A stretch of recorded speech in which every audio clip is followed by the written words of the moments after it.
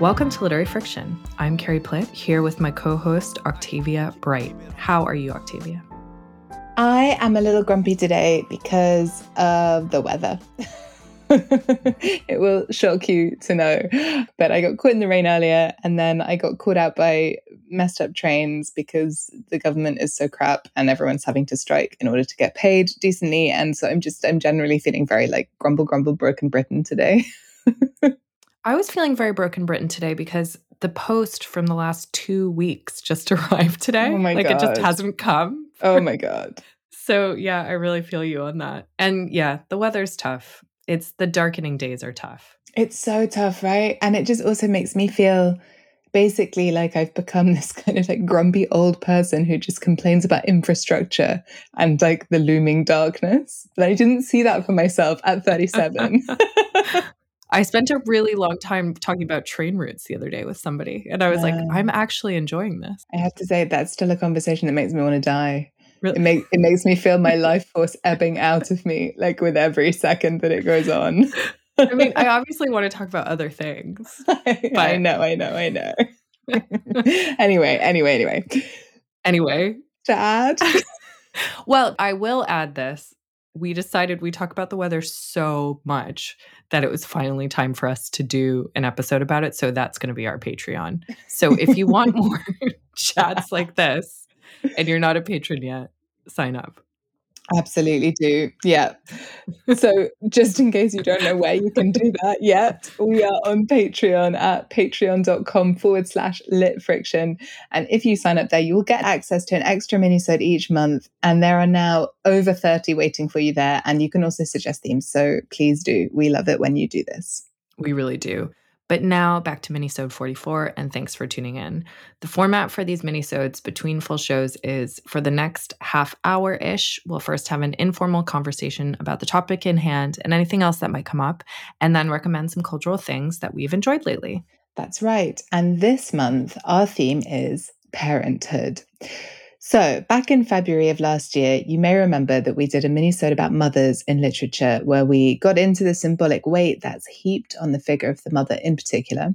And we talked a little bit about watching our friends become mothers and how both of our relationships to books about mothers have changed as we've got older and maybe started contemplating the question of motherhood in our own lives. And then we followed that up with a minisode about fathers as well. And in those conversations, we mentioned books like Toni Morrison's Beloved, Deborah Levy's Hot Milk. We also talked about Ben Lerner's The Topeka School, which of course we interviewed Ben about on the show a long time ago now. And we also talked about Elena Ferrante's The Lost Daughter. We talked about Donald Winnicott, the psychologist, and his concept of the good enough mother. So we got into all of these things. And we also talked about how queer parenting and how a version of heterosexual parenting that's maybe more interested in equity between both parents might be loosening the boundaries of what was traditionally considered to be the maternal and the paternal.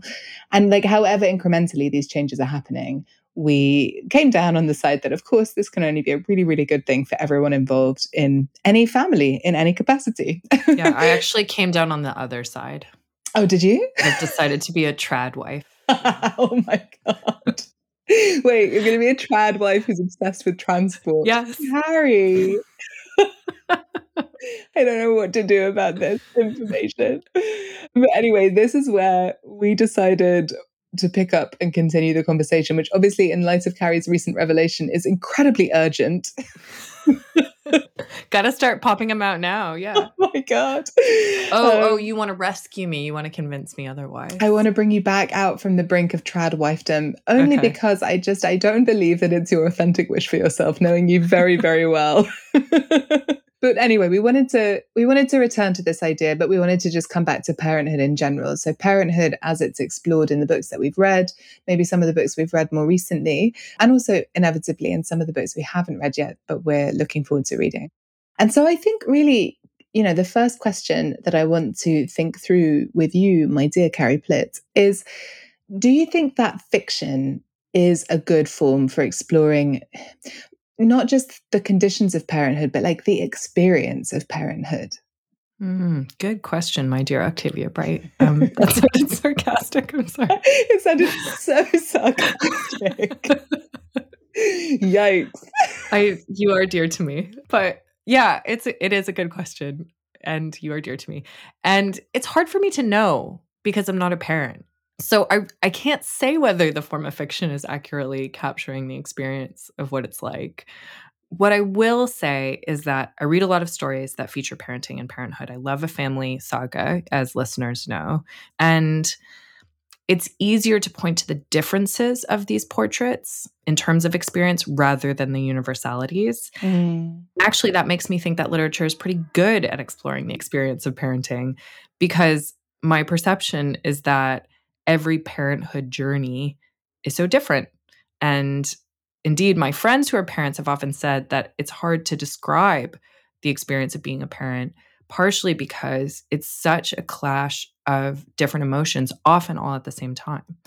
And on top of this idea that literature can give us many, many different views of what something is like, I think it also is a medium that's pretty good at layering different feelings and states of mind together. And I was thinking about this and I just finished Paul Murray's novel, The Bee Sting, which is an Irish novel about a family on the verge of financial ruin. And there's so much in this book about parenting, especially because it's told from the perspective of all of the different family members. And you often see events from multiple perspectives, Oh my which God. really makes you think about parenting and how children and parents in particular experience things so differently, but So also even two differently. parents experience things so differently from each other. And this line in particular struck me from the novel, which is told from the father Dickie's perspective. But in life, he discovered parenthood was like it was living with a new person with strong opinions, strong tastes, arbitrary swings of emotion, all of them addressed at you. You were the passive one. The work of care was primarily to endure, to weather the endless, buffeting storms of unmediated will. And I think that gets at something that parenting is living with another person. And it means it's going to be a different experience for everyone. It's a relationship, it's a negotiation. He's also in a pretty dark place at that point in the novel, not getting along with his teenage daughter. But anyway, all of those friends with kids have also said that everything they read, both fiction and parenting manuals, don't really fully prepare them for the experience. So there's also clearly a limit to what fiction can do, even the multiplicity of portraits that are available to us. I don't know. What do you think? Yeah, I love that quote. And actually, I think that that is like, they should be handing that out at NCT classes or whatever they call them, because I think actually people don't really realize. Like, I'm astonished actually by how frequently it seems. I'm not talking about people I necessarily know, but just it sort of seems in general, people don't think about children as people. They think about them as an extension of themselves Yes. or as something more like a pet that they can impose their will on or whatever, rather than like an individual with their own personality. So yeah, I think that's a fantastic quote. And I think it's very important because I also think it's important to remember that parenting is not just something that happens to children, right? Like parenting is a lifelong experience if you choose to take the step towards it. And that's a very important thing to kind of hold on to. But yeah, I think like really parenthood is something that, there's plenty of literature out there, particularly literature from the past that romanticizes parenthood, again, especially in relation to like the mother and the maternal, which we got into in our other episode. But I think that, evidently, and it sounds like this is maybe something that's explored in The Bee Sting, any romantic notion of parenting and parenthood gets completely thrown out the window by the much more complex reality once you have a child. And I think I've definitely read a load of novels where there is this kind of vision of it that feels unrealistically easy or pleasant or fulfilling, even like simply directly fulfilling for people, which again, I just think the experience looks like it's full of much more ambivalence than that. But like, I'm thinking of like Louisa May Alcott, those kinds of books, like The Little Women and Joe's Boys or whatever it's called, which got up my nose so much. But I think that, I've been reading more and more fiction that presents what strikes me as a way more rounded and genuine view, right? Like I recently listened to an audio version of Ben Lerner reading his story, Café Lou, which is spelled Loup, by the way. But anyway, it's basically about the constant anxiety of parenthood. And it's narrated by this guy who's a dad. And I won't give too much away, but basically it brings together like the anxiety of caring for a child, also the anxiety of end of life, and how becoming a parent brings like your own mortality into view in a really profound and unavoidable way. And I'm also in the middle of reading this great novel called The Nursery by Sylvia Molnar, which paints an astonishingly vivid and like very darkly funny picture of the days of very early motherhood, with all of their ambivalence and their confusion and sleep deprivation and this kind of wild surreality and actually the loneliness and alienation that I think is very, very common to new parents, and probably particularly new mothers, or if you're the parent who's breastfeeding.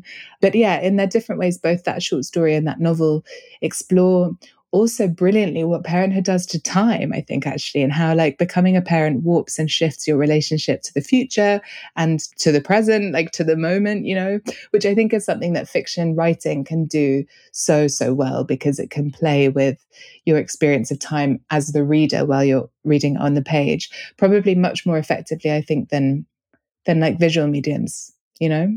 Yeah. Yeah, I think that's true. And yeah, the feelings. Right. The Like feelings. But I was also thinking of Ferrante's Neapolitan Quartet in this regard, because those novels stretch over such a long time. They show us the different ways that becoming a parent affects Lila and Lenu. And her characters are pretty much always put in the context of their own experience of being children of parents as well. Like, I love the way that she doesn't silo those things. But I was also thinking, of course, about Sheila Hetty's Motherhood, which I read quite recently and I found absolutely phenomenal. And I think it's a book that shows that fiction, I mean, also just writing in general, but you know, writing that treads the fictional boundary can be such a brilliant medium for exploring the agony of the decision, right? The choice to parent or not to parent is this huge choice in the lives of some people, and in the lives of other people it's not a choice at all.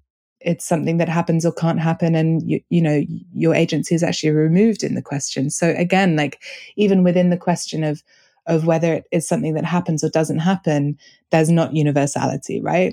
Do you know what I mean? Definitely. So, do you think literature is good at depicting the experience? As a non-parent, yes. I wonder, I would like to speak to some parents who've read a lot of this stuff and see if they feel that it gets even close. I mean, Yeah. one thought I did have was like, you know, does it skew slightly negative? Like, what would it be like to read a book that's all about the like love and like euphoria or whatever? Does that exist? I don't know. Not that I've come across, but maybe I wouldn't be drawn to it anyway. Well, I think there has been a kind of cultural corrective that's happened recently where there was a sense that there were too many romantic portraits of parenthood. And so a lot of writers have like been like, I want to write a novel about what it's really like to be a mother. So maybe we are in a place where maybe it skews more negative. You know, sort of like, why has nobody told me this before? I'm going to depict it. But I don't have any data for that. It just is how it feels to me in some Yeah, ways. yeah, yeah. Maybe it's all happening in the trad wife sphere, man, and I just don't know. I'll find out soon Yeah, enough. you can be our reporter from the front line. But what about nonfiction? Like, do you go to nonfiction writing about parenthood for something maybe different from fiction writing about it? Well, we talked a little bit about this on the podcast about motherhood, but lately I've been getting a lot more curious about the experience of parenting. And one of the things that made me realize that that was the case is that I started representing all of these books about parenting. And somebody was like, "Oh yeah, you do a lot of books about parenting." And I was like, "No, I don't." And then I was like, "Oh my god, I do. I have so many books about Like, parenting." your unconscious drives so It's hard. amazing. I Yeah. know, right? But it's been really wonderful to help my authors develop books on things like, you know, my author Eloise Rickman is writing about children's rights right now. I represent an author named Susan Gollenbach who researches children's experiences in family forms that aren't traditional, like heterosexual man and woman, and what that's like. My author Emma Byrne, who wrote a book about the science of how children develop and learn and how to parent like a scientist. I'm selling a book right now about birth and what birth is like. And that's amazing that I get to do that. And I get to hang out with all of these experts and help them develop their ideas and kind of translate their expertise onto the page. And I'm not sure how much these books have really taught me about what it's like to be a parent, speaking of that idea of experience. And I'm really not sure how much any book can prepare you for this, but they've given me so much knowledge on what we know about parenting and the body and other people's experiences. And that feels really empowering in its own right. And one of the best parenting nonfiction books that I've read is Far from the Tree by Andrew Solomon, which I've definitely talked about on the show before. But this is a book, if you haven't encountered it, which is all about children who are different from their parents. And he takes that, he uses that in a very broad definition. So he talks about children who are deaf, whose parents aren't deaf, prodigies, autistic kids. He has a chapter about kids who commit like extremely violent acts. He has this amazing interview with the mother of one of the Columbine shooters, which is just worth reading even separately from anything else in the book. But, that's not really a parenting manual of any kind, but it's so wise and compassionate and thoughtful. And it made me really hopeful about parenting because that's the kind of message in the book. But, there are those more informational books. And I know a lot of friends have gained a lot of knowledge and solace from those books. And maybe they'll be something I'm more likely to pick up if I'm, really contemplating the experience of parenting. So like Emily Oster is someone people talk about a lot. She wrote a book called Crib Notes and Expecting Better. Philippa Perry, who wrote the book You Wish Your Parents Had Read. A book that comes up a lot is Jennifer Senior's All Joy and No Fun, which actually I think that title gets at the way that people talk about the different emotions you feel at the same time when you're parenting. Another genre of parenting nonfiction is the parenting memoir, which I've read less of. People talk about like books like Anne Enright's Making Babies and Megan O'Connell's And Now We Have Everything as really wonderful. I would say I'm not immediately drawn to these memoirs if somebody said this is a memoir about being a parent, which is interesting to me. And I was interrogating why that is. And I think it's actually because I fear that they will all be some version of the kind of what I was talking about, the why has nobody told me this before genre. And I'll just become very fearful about parenting and not want to do it. Though I did read The Argonauts by Maggie Nelson, which I think we talked about a little bit on our motherhood show. And it describes the experience of having a child as her partner transitions. And this is a book that is deeply philosophically curious about these life changes, and I really loved it. And also, actually, I loved A Life's Work by Rachel Cusk, which I know you just read too, right? Yeah, I absolutely loved it. I mean, I've got friends who loved it. I've got friends who hated it. I was very curious going in. And I was honestly, like, first of all, incredibly surprised by how funny it was, like brutally funny in places. And one of those books that feels just so direct and so true, like to me, as I read it, I felt, first of all, like compelled to keep reading in a way that's quite rare in memoir. I think if I was like very intensely curious to find out what was going to happen, but also it felt so in line with its intention. Like there's no self-aggrandizement, there's no self-mythology going on. Like Kusk is incredibly brutally honest about herself and her own experience, which I think is amazing. And of course, on a sentence to sentence level, the writing is just electric because she is so, so talented. And I can see, why it caused such a stir. I mean, it was first published in 2001, when I think it's fair to say that the general conversation around parenthood and especially motherhood, I think is fair also to say, was quite a bit behind where it is now. And I would hope that it's generally just a lot less controversial to contemporary readers, right? Because I hope people are much more comfortable, being a lot more open and accepting and honest about the deep ambivalence that is at the heart of a life change as enormous as having a child, And I think to deny that there is ambivalence there is like a very odd move. Yeah. And yes, like you, yeah, I've noticed a change in my reading habits around this. Nonfiction, really is where I can see that change actually. Because even 5 years ago, I wouldn't have been drawn to nonfiction specifically about parenting generally, right? And now I'm curious because I'm contemplating it. So I just started reading The Baby on the Fire Escape by Julie Phillips, and it has the subtitle Creativity, Motherhood, and the Mind Baby Problem. And basically, I was talking to a friend of mine who is an artist, she's a musician, and she's just had a second child, about, my sort of anxieties about parenthood and making art and being a writer and navigating all of that. And she was like, you have to read this book. You have to read this book.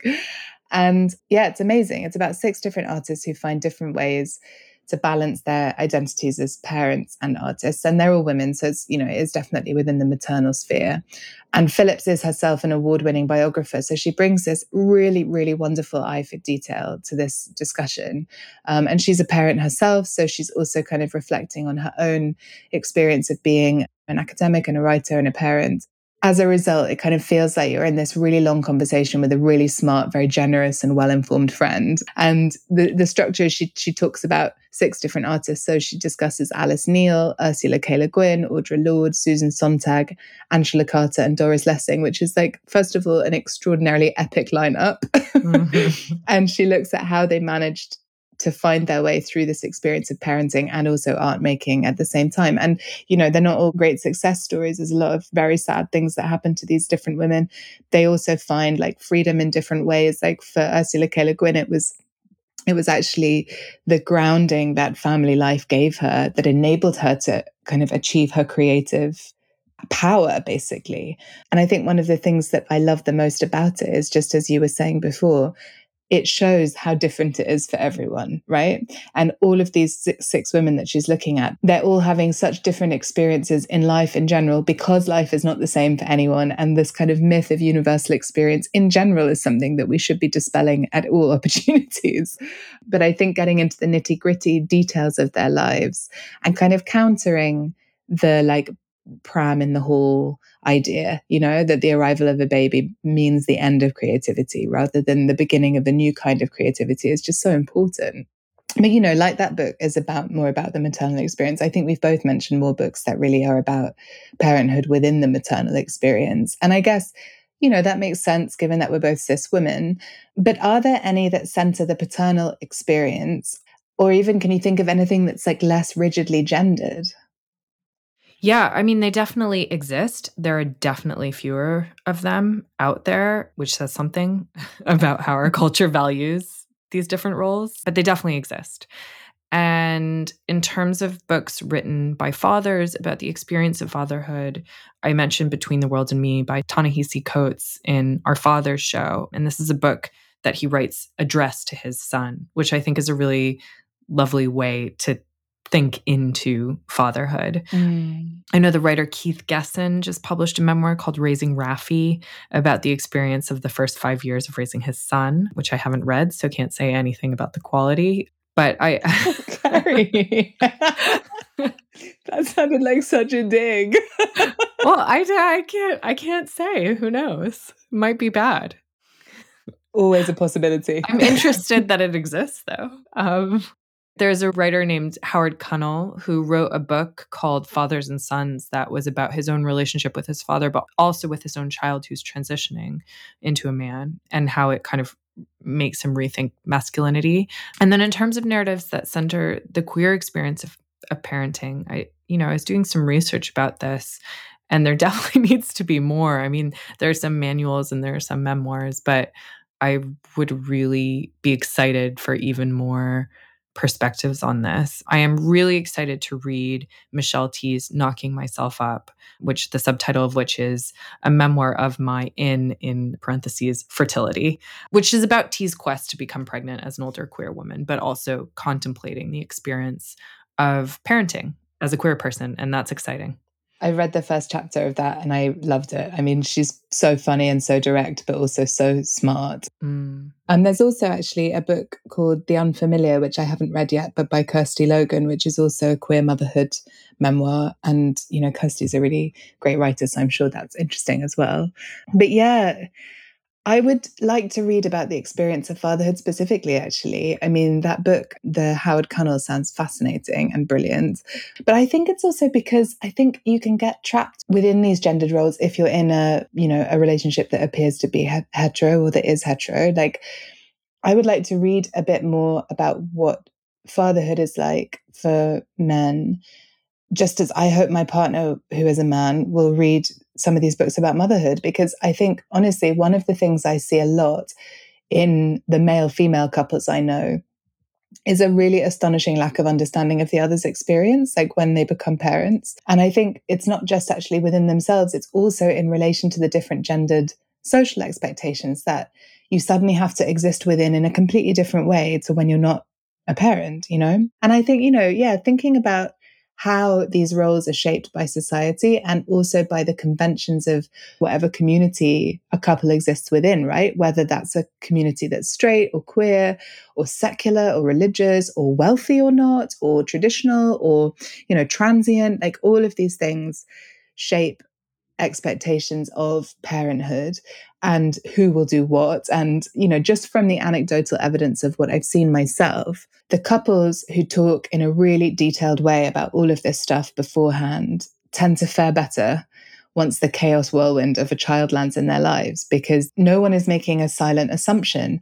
And I think one of the issues with kind of gender and how it exists in our lives is that gender and the stereotypes that surround different gender expressions allow us to make a load of tacit assumptions about one another. And it happens to everybody because society encourages it to. And actually, it's really important to remember that parenting in a couple is a negotiation from start to finish, right? It's like a negotiation of labor, it's a negotiation of experience.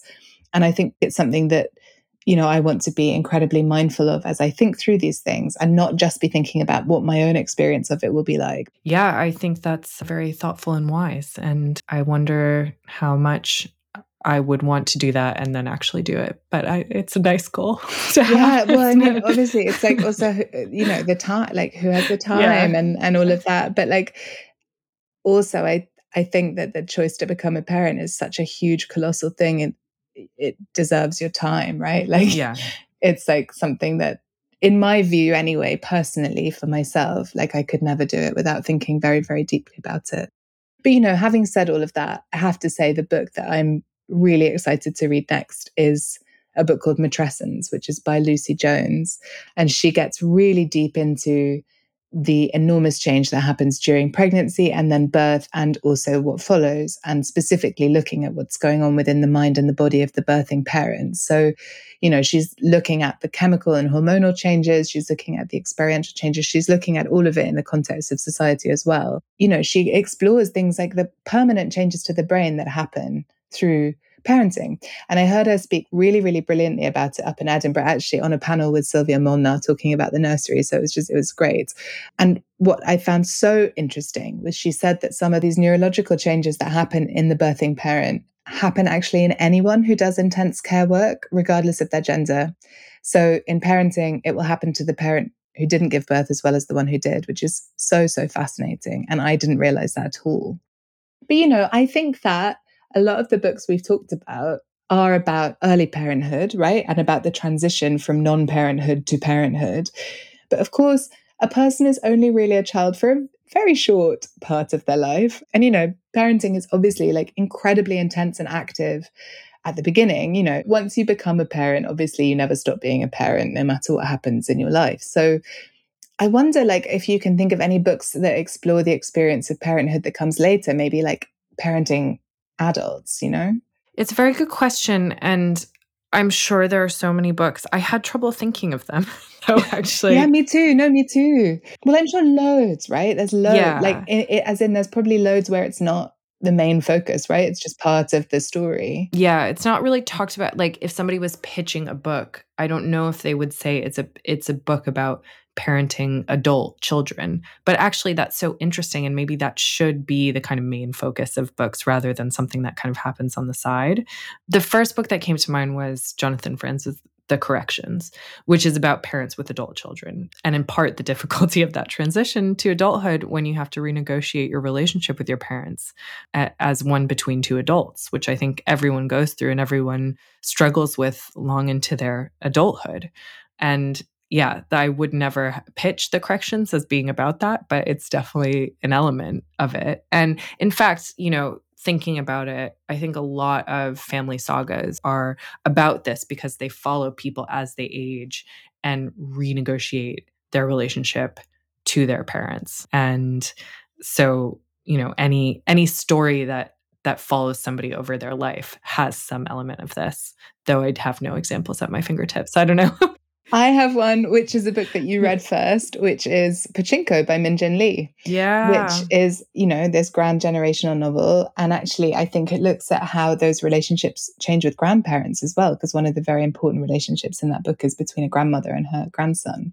Those kinds of books, they look at how emotional experiences affect the next generation and what gets passed down and how that shapes the choices of people, one, two, maybe even three generations on within a family, which is kind of what we're talking about a little bit. I mean, I recently read Anne Patchett's latest novel, Tom Lake, for work. And it's not a book I would have picked up, I think, if I hadn't had to read it for work. And actually, I'm really glad I did. But it very much is about a woman and her adult daughters who all locked down together during the pandemic. And they're on this very idyllic setting on a family farm. And of course, this is kind of the perfect closed set for Patchett, within which she can then explore, these relationship dynamics that she's interested in. And, a large part of the story is the mother kind of telling her daughters a story from her own past. But it's a clever device because it means that Patchett can show us how a parent represents themselves to their children, right? To their adult children. But also it really looks at how the different ways that this mother's choices have kind of reverberated down in the lives of her three daughters, who are all very different from one another. And I think it's a great little play almost, and really this idea of like digging into what it means to navigate the boundary between the identity that comes before parenthood and then the one that comes after, once your children are no longer children.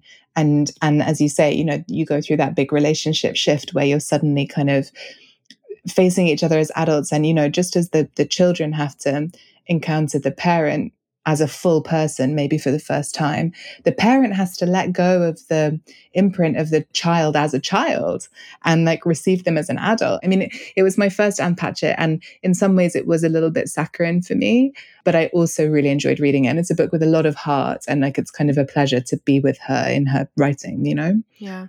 I haven't read, I like Anne Patchett. I haven't read that one. And I don't think of her as a particularly saccharine writer. So that's interesting.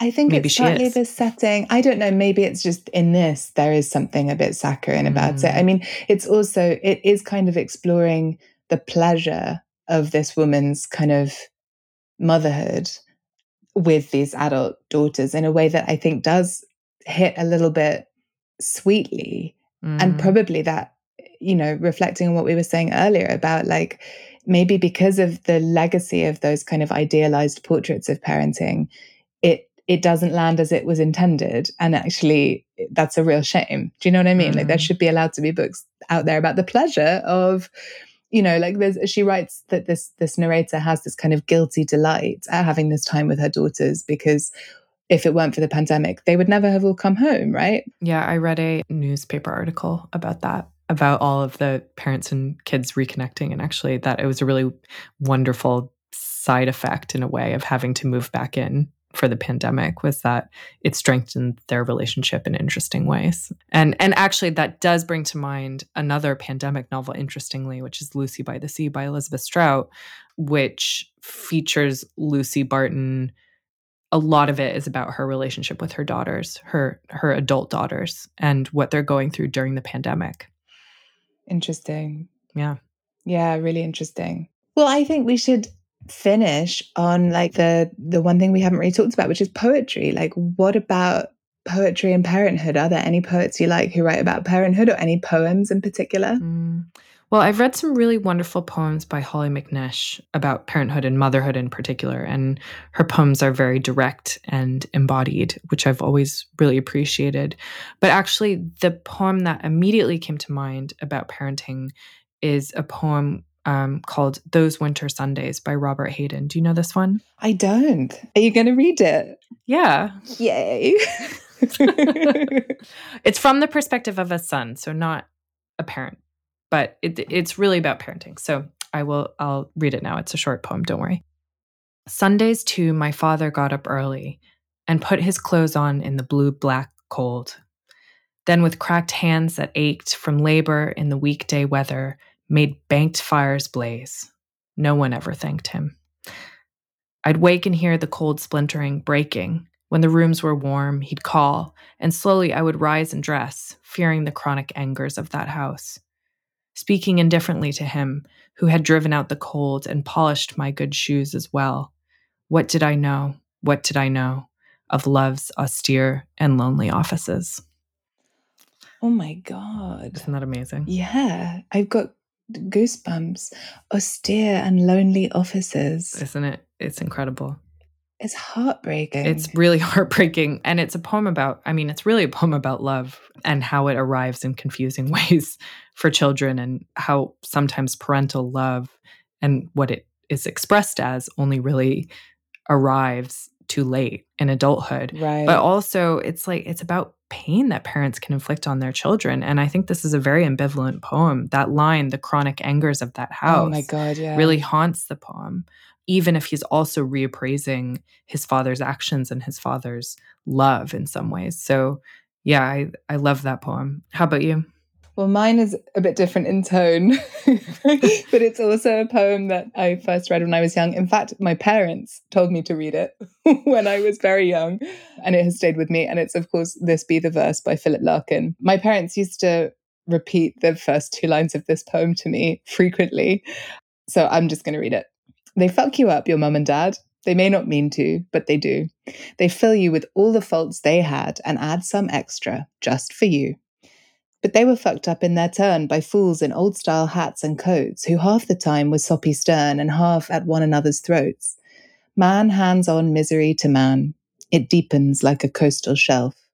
Get out as early as you can and don't have any kids yourself. Which I think is so great. And I definitely adhered to that for many, many, many years. I was like, well, the easiest way to deal with it all is just not to have any children. Simples. And my mind is changing slowly now, but I think it's a great poem because similarly, it's doing something very different to the Hayden that you read, but similarly, it's about like understanding your parents in the wider context of their own lives and not just as these people who like were not able to meet your every need all the time. Yeah, and if we're all fucked up, we might as well be funny about it in poetry, you know? Absolutely. All right, we will be back shortly with our cultural recommendations. Don't go away.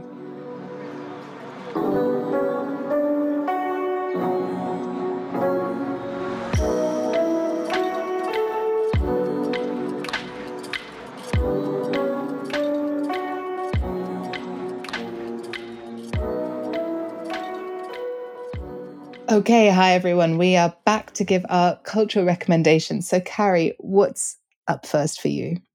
Up first is a show I recently inhaled called Slow Horses. Yes. Yeah, I know. I've actually already talked to you about this. I love this show. And I know you've seen it, and it's great. It's on Apple TV. There are 2 seasons so far. I know there are more to come, though, which is great. And they're based on a series of spy novels by Mick Herron about a fictional place called Slough House. And that's in quotes because it's not actually in Slough, it's in London. But it's a rundown department where MI5 spies are dumped when they mess up, basically. Oh my God. But of course, the spies keep getting involved in things and plots, and maybe they're the only ones who can save the day. It's incredibly compelling. It's funny. You can tell that Heron is a reader of Le Carre, and the storytelling has that same care taken with the world and the kind of drabness of the world. And it's very good on drab London and drab British things in general. Brown. Everything Yes. is brown or grayish. Yep.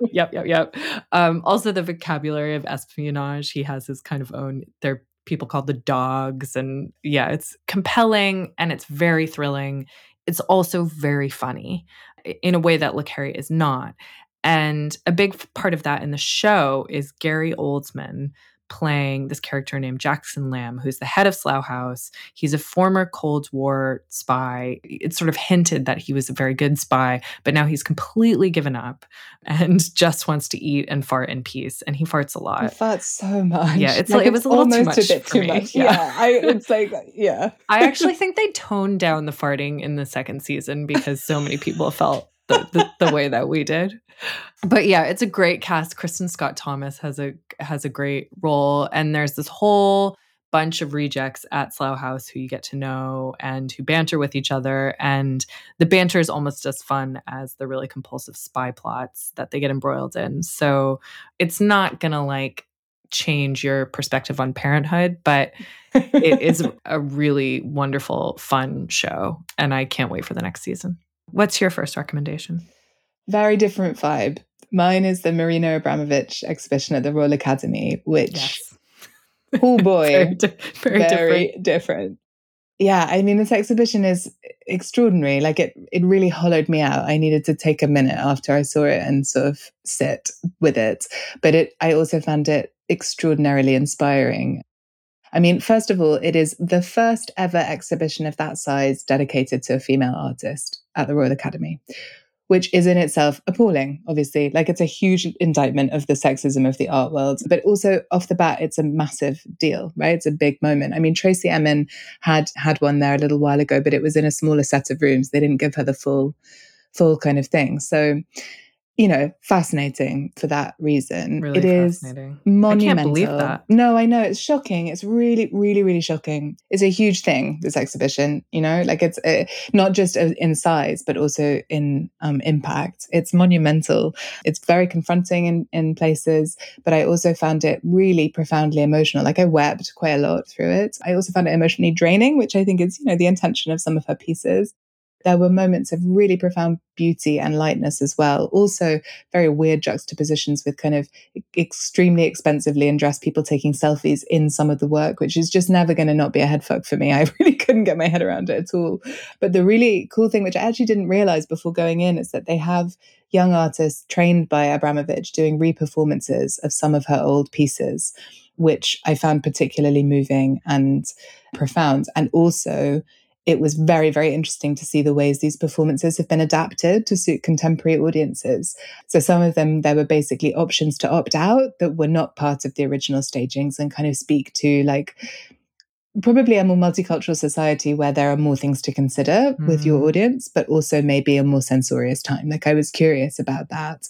It's also very fascinating to see the ways that she reckons with the temporality of performance art, which obviously, like by definition, is not something you can experience if you're not there. The way she's chosen to record some of the pieces. So there is a trace of them using video art. There's also like a recreation of her very famous piece in New York where she lived in an art gallery for 12 days. And it's a life-size recreation in real time. So yeah, I think it's phenomenal.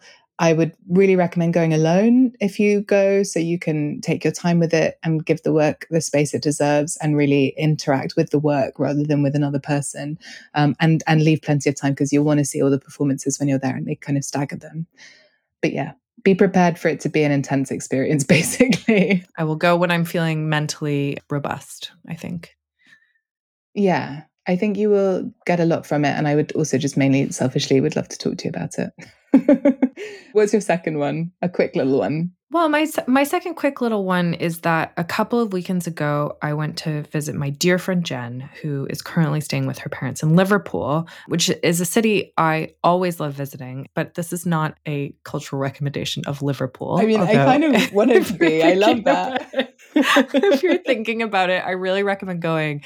You know, I don't know it at all. It's one that I don't know at all. It's a really cool city. I mean, it has this very complicated history, but I really get the sense when I go there that they're reckoning with it as the city that really was built on the blood of slaves. Like everything about Liverpool was built because of the slave trade. But I don't know, all of the institutions there, I think, are thinking pretty deeply about it and could obviously do more. But it's also a city that like it has really fun restaurants and really great museums and just seemingly a lot of attention and dedication to culture, whether it be music or art. And I always get that feeling when I'm there that it's a place that really loves and respects the arts and also likes to have fun. It's a very fun place and everyone's way more friendlier than in London as well, which is nice. We're going to get Liverpool listeners in touch who are like, you don't know anything about our city. But anyway, I do love it. And my recommendation within this is that we went to Tate Liverpool and we saw the biennial there, which is now sadly closed, but the permanent collection is really wonderful. It's a big old warehouse on the docks. It's a really cool space. They've curated it in a really interesting way. They're thinking really deeply about what art is and what it does and how it sits in place as well. I think that the Tate is thinking very deeply about Liverpool as a place and situating different artists within it. And I just found it a really edifying experience. Most of the exhibitions are free as well. It's just a really cool museum. So if you are thinking about a trip to Liverpool, go. And when you're there, go to Tate Liverpool. A great recommendation. Thank you, Octavia. How about you? What's your last one? Mine is a podcast called Witch, which is on BBC Sounds at the moment. And I loved it so much. So it's presented by India Rakisson and really brilliantly produced by my friend Lucy Dearlove, who's an excellent audio producer. And it's in, I can't remember how many parts, maybe 10 or 12 kind of shorter episodes. And it is a really thorough and very original look at what it means to be a witch, both today and also historically. So she talks to some kind of contemporary witches, but she also goes back through history and kind of thinks about examining things that we think we know about witches, right? Like we all have a kind of sense of maybe what the witch hunts were or the witch trials or what it meant to be a witch. But I think actually it's kind of arguing that a lot of us don't really know the history of it very much. And so it kind of gets into all of that and looks at the misconceptions we might have about things like the witch trials.